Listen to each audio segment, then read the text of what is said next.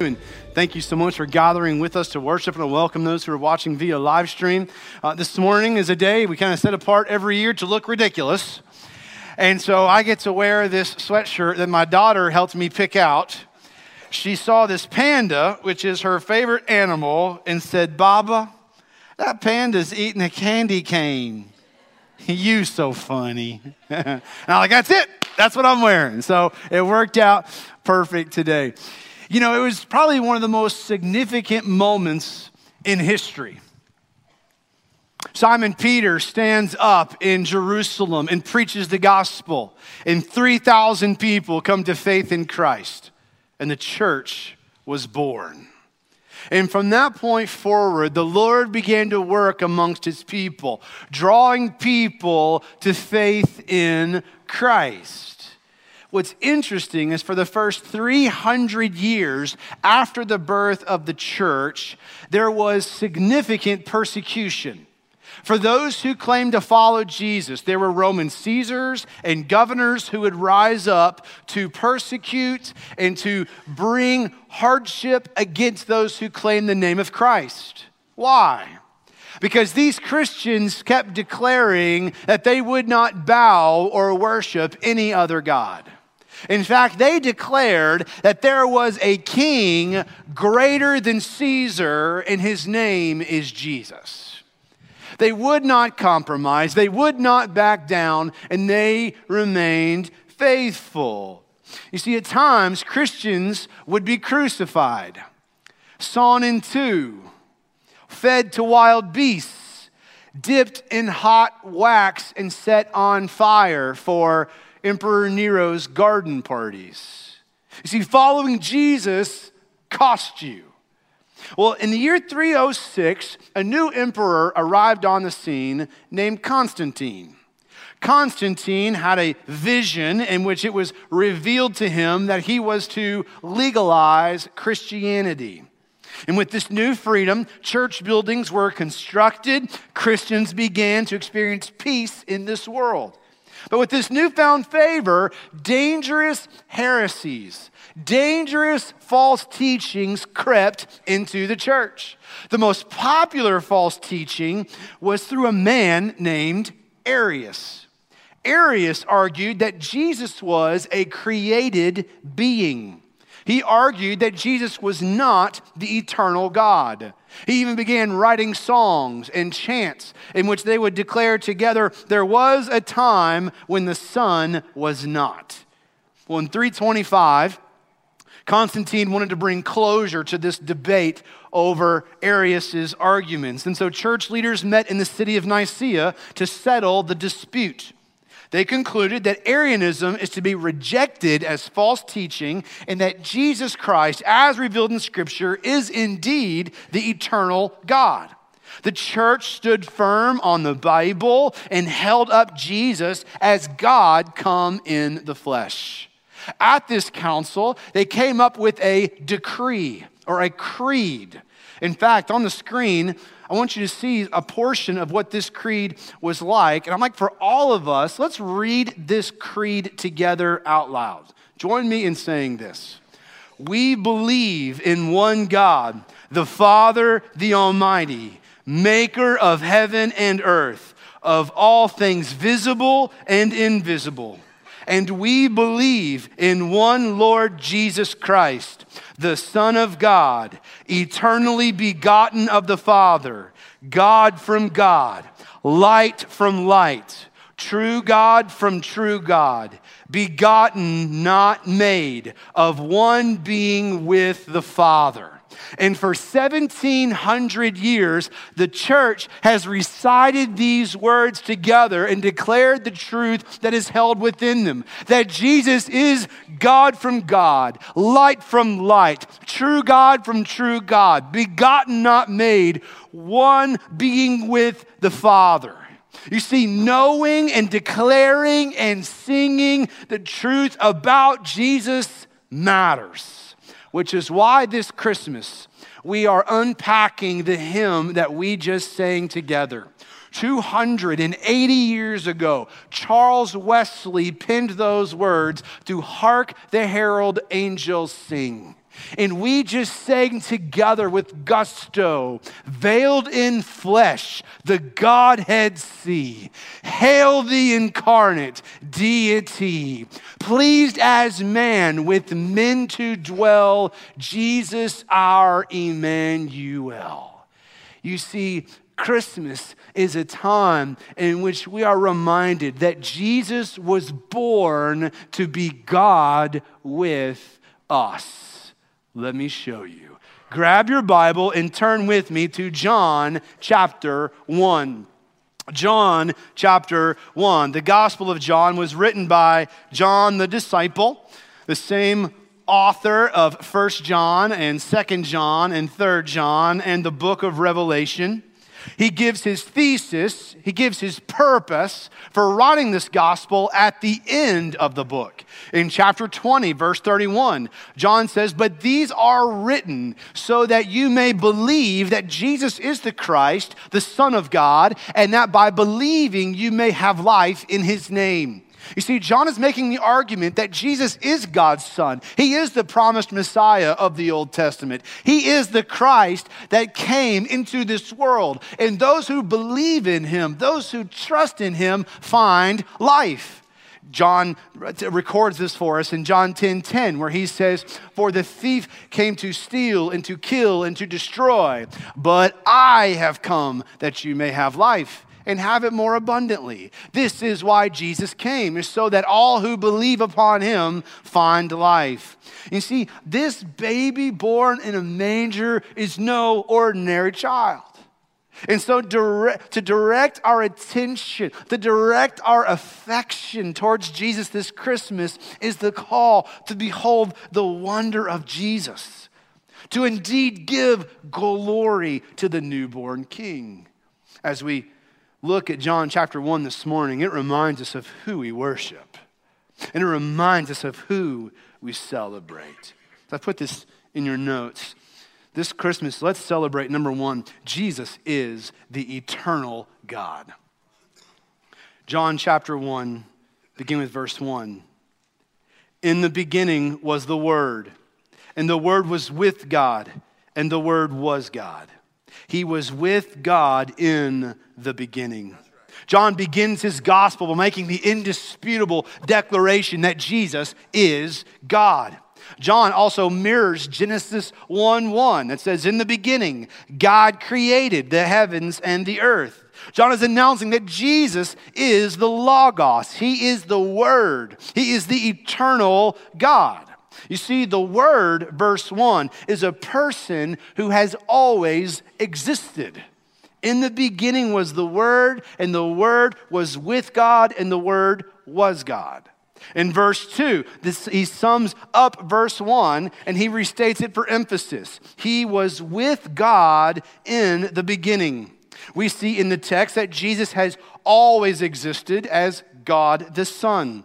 Verse 1, "In the beginning was the Word." You see, Jesus, the Word of God, was with God in the beginning because he was God, he is God, and he will always be God. Jesus is not a created being. He is the eternal God. We see this affirmed in the other Gospels of Matthew, Mark, and Luke, particularly at Jesus' baptism. For it was there, after Jesus came up out of the water, the Spirit of God descends on him like a dove, and the Father speaks words of blessing over his Son and says, "This is my beloved Son with whom I am well pleased." We see the Father and the Spirit affirming the Son as the promised Messiah. He is the eternal God. In John chapter 8, Jesus gets into a debate with religious leaders of the day. And he was boldly declaring that he had seen Abraham and Abraham had seen him. Well, these religious leaders were like, "Jesus, you're not even 50 years old. How is it that you've seen Abraham?" They were so angry. How could you make a declaration like that? Jesus responds, John chapter 8, verse 58. "Truly, truly, I say to you, before Abraham was, I am. I am. He's making a declaration of who he is as God. Here he is using a term that Moses found in the desert when God revealed himself as that I am who I am. Jesus is declaring himself as the eternal God. This made these Jewish leaders so angry that Jesus would claim to be God that they picked up stones to try and kill him. Who are you to declare that you're the deity of God? Who are you to declare that you're the eternal God? You see, when you're confronted with Jesus, the eternal Son of God, there are two responses: receive him or reject him. You may say, well, I'm not going to choose. Well, not to choose is to choose. You receive him or you reject him. You see, the world stomachs Jesus as a good man, but they reject him as the God-man. The world likes Jesus as a moral teacher, but they reject him as the king of the world. The world tolerates Jesus in a manger, but they reject him as the king who's on his throne. You see, when you come to Jesus, you come to him on his terms, not yours. He is the king and he is the eternal God. And either you bow before Jesus now, or you will bow before Jesus later. This Christmas, humble yourself. Bow before your king. Give glory to the newborn king. Look inside the manger and see the eternal God. If you do not humble yourself, you will one day be humbled. And Philippians 2 will come to fulfillment, in which it declares that one day every knee will bow and every tongue confess that Jesus Christ is Lord, to the glory of God the Father. I believe that even Satan himself will bow his knee and with gritted teeth declare Jesus is Lord. Receive him or reject him. If you do not receive him and humble yourself, you will one day be humbled for rejecting him. Therefore, this Christmas, receive him. He is the eternal God. He is God who is the one who has always existed. That Jesus Christ is the same yesterday, today, and forever. Christmas is a season to celebrate that Jesus is the eternal God. But secondly, what we see in the text is that we see that Jesus is God come in the flesh. God come in the flesh. Look at verse 14. John says, the Word became flesh and dwelt among us. We observed his glory, the glory as the one and only Son from the Father, full of grace and truth. We saw back in verse 1 that the Word was with God, the Word was God, and the Word was with God in the beginning. Now we see verse 14 that the Word took on a human body. You see, after God's people escaped from Egypt, God commanded them to construct a tabernacle, a tent where worship was to take place. Exodus 26, God gives very specific detail of what he wants this tent to look like and what it is to contain. This would be the place where God would encamp, he would live, he would dwell with his people. So inside the tabernacle, God came and he dwelt among his people. He would live with them. John 1:14, Jesus, the Word became flesh and he tabernacled among us. You see, Jesus is the tabernacle of God. Jesus is the one who came and dwelt among us. He came to live among his people. Yes, Jesus is the eternal God, but who has always existed in eternity past. Verse 1, yet don't miss the miracle of Christmas that the eternal Word took on flesh. Jesus was human just like you and me. When Jesus got tired, he slept. When Jesus got hungry, he ate. When Jesus got thirsty, he drank. Jesus, he felt stress, discouragement, and disappointment. Jesus attended weddings and funerals. Jesus laughed and told jokes. Jesus was 100% man.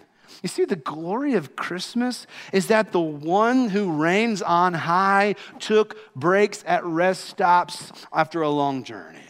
The King of Kings washed feet.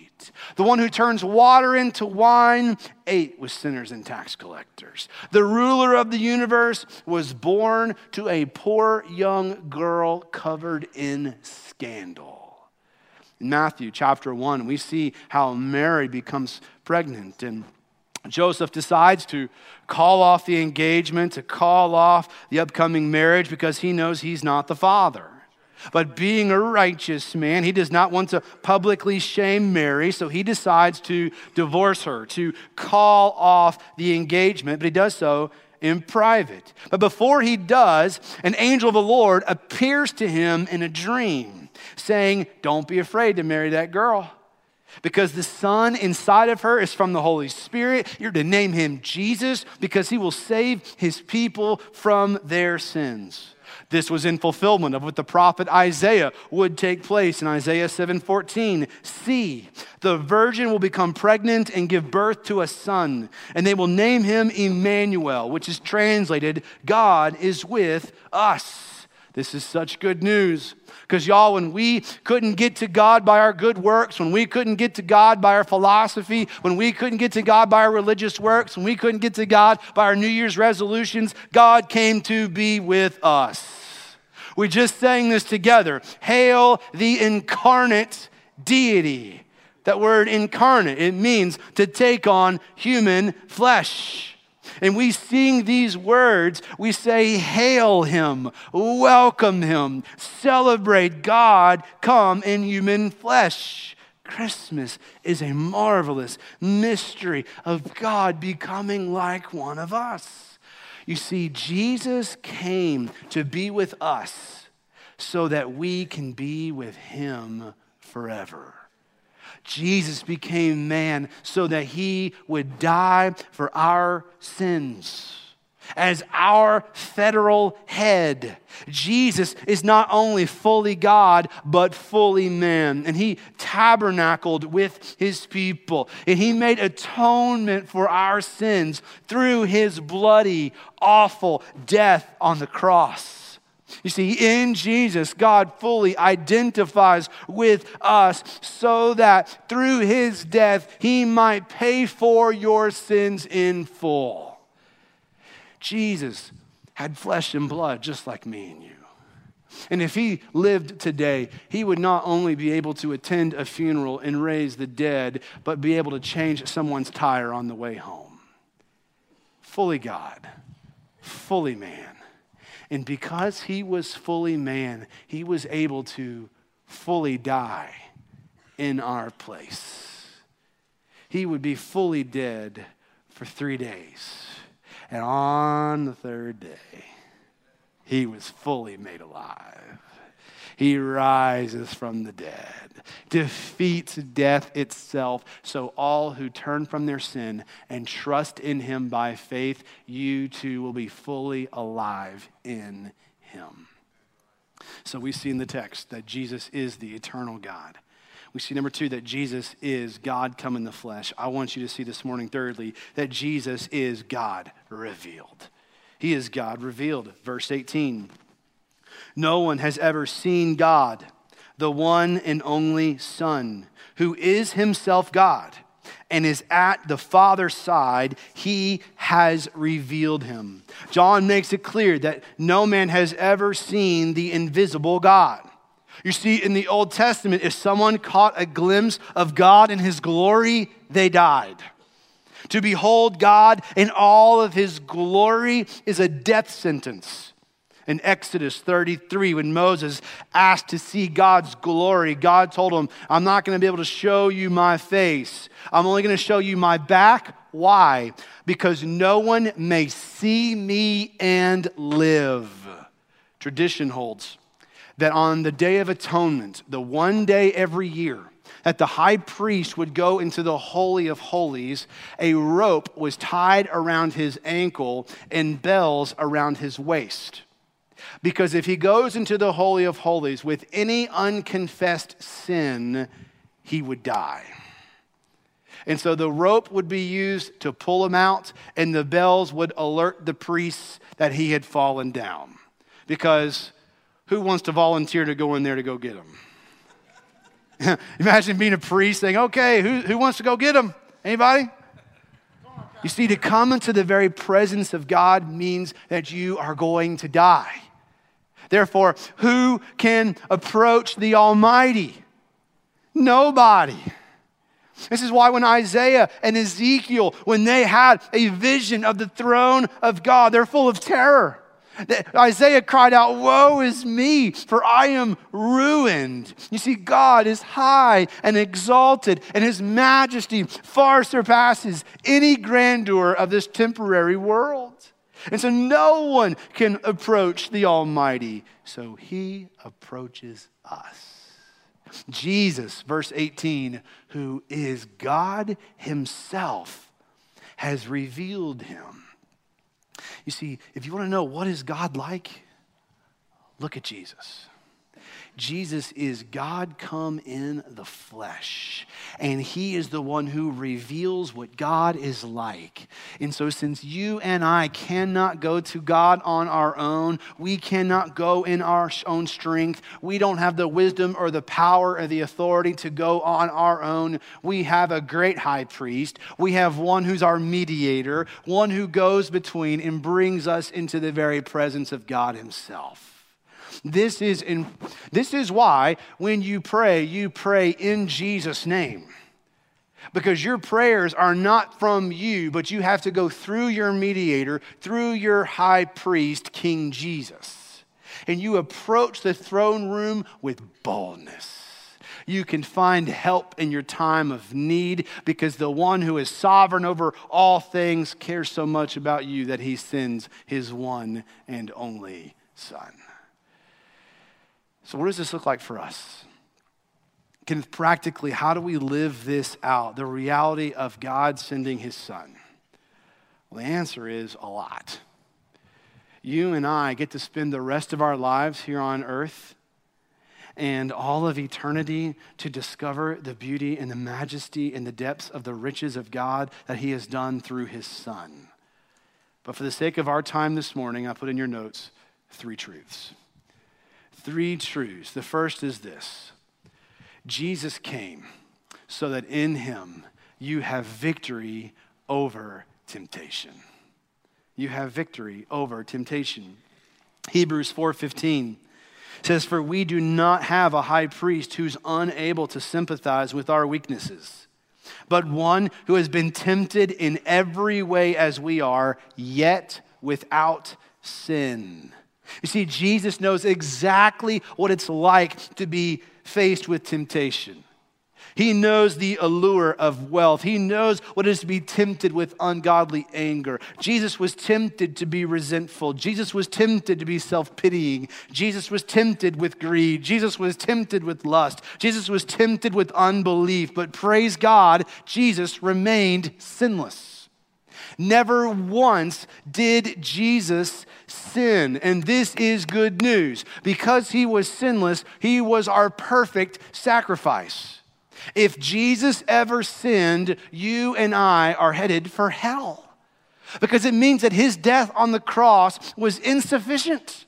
He was not the perfect sacrifice. He was not the blameless Lamb of God who takes away the sins of the world. But over and over and over throughout the New Testament, God makes himself clear. Jesus is the perfect eternal Son of God who never sinned. He was perfect in all of his ways. But because he overcame temptation through his cross, he not only sets us free through his death on the cross, but through the cross, he empowers you to say no to temptation. The Holy Spirit, who is God himself, abides and lives inside of believers. And because of the cross, when you are tempted this afternoon, you can say no. In the power of God, through Jesus Christ, your mediator, your great high priest, you have the ability to say no to temptation when it comes crouching at your door. You can master it. You can say no to temptation.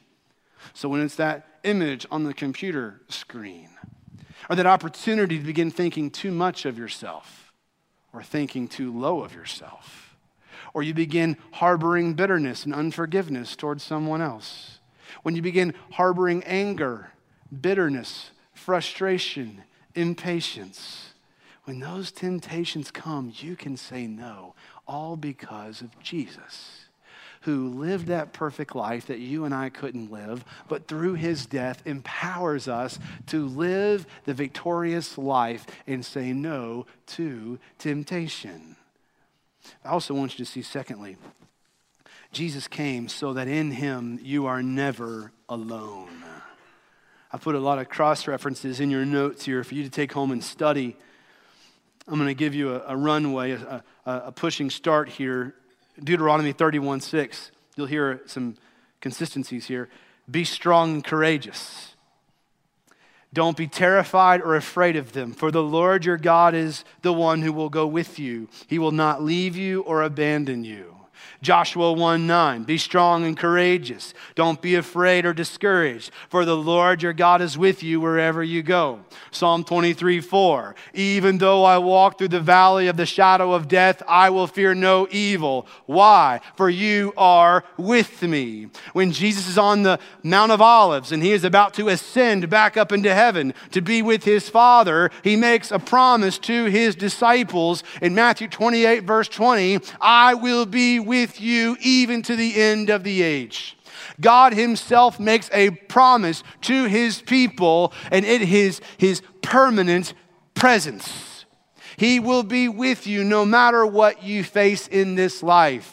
Never will I abandon you. Never will I leave you. Never will you walk alone. Never do you go into a doctor's appointment by yourself. You will not even face death itself by yourself, because I will be with you. On the ball field or on the mission field, in the boardroom or the operating room, in the NICU or in the nursing home, when you go to court or when you go to prison, God promises his perfect and permanent presence with you at all times. This Christmas, you may be feeling really lonely. You don't have family close by. Or relationships are splintered and people just aren't gathering around you. I say to you, even though you may feel lonely, you are never alone. Jesus promised his permanent and perfect presence in your life. And this is good news. Y'all, do you see how good this is? The gospel applies to every part of your life. The gospel gets into every foundation that you're standing upon and says, Jesus is the answer. Jesus is your firm foundation. Jesus is the one who gives you hope and strength and purpose and love and peace, and he permeates all of your life. And the beauty is that not only does God promise his presence in this life, God promises you his presence even in your death. What did Paul say in 2 Corinthians 5:8? To be absent from the body is to be present with the Lord. God promises you his presence in your life, in your death, and in your resurrection. He will be with you to the very end. The third truth I want you to grab hold of why this is so significant is that Jesus came so that in him you are forever forgiven. No question. Jesus died for all of your sins in your past. Praise God. Yes and amen. But the death of Jesus not only applies to your past, but the death of Jesus covers all of your sins in your life right now and all of the sins in your future. Jesus died for all of your sins. Behold the power of the cross. Listen how the writer of Hebrews addresses it. Hebrews 2:17. It says, therefore, he had to be like his brothers and sisters in every way. Now, okay, remember, we just studied this. Jesus, the eternal Son of God, he became God in the flesh, okay? Why? So that he could become a merciful and faithful high priest in matters pertaining to God. So through the cross, Jesus is merciful towards you, and he is faithful to God. And, watch this, to make atonement for the sins of the people. Jesus' death was sufficient to pay for all of your sins. You are now forgiven forever. This is who you are. This is your identity. If you're wrestling, who am I in this world? Where do I fit in? God goes on record and says, if you put your faith in my Son, you are my forever forgiven child. You are permanently forgiven, all because of the blood of Jesus Christ. Not because of the good things that you have done, not because you're awesome, but because he is awesome. It's all because through the cross, Jesus made a way for you to be set free from sin, death, hell, and the grave, and everything in your past, everything in your present, and everything in your future. This is what the cross accomplished. In Jesus, you are forgiven forever. Therefore, you can march forth with victory and confidence and hope and purpose, all because of Jesus and what he accomplished for you. This Christmas, behold, this is no ordinary baby in a manger. This is the eternal God who has come in the flesh, who has revealed God himself. Okay, Kenneth, so what's the call? What are you calling us to go and do with this? And it's your impact point, and it's this. This Christmas, hail Jesus. God come in the flesh. Hail him. Receive him. Worship him. Serve him. Obey him. Follow him. God came to this earth for you because he loves you.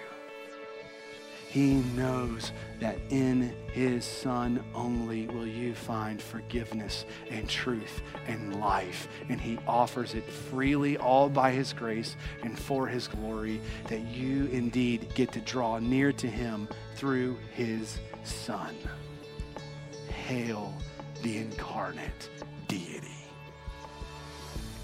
Hail the Son of righteousness, pleased as man with men to dwell. Jesus, our Emmanuel.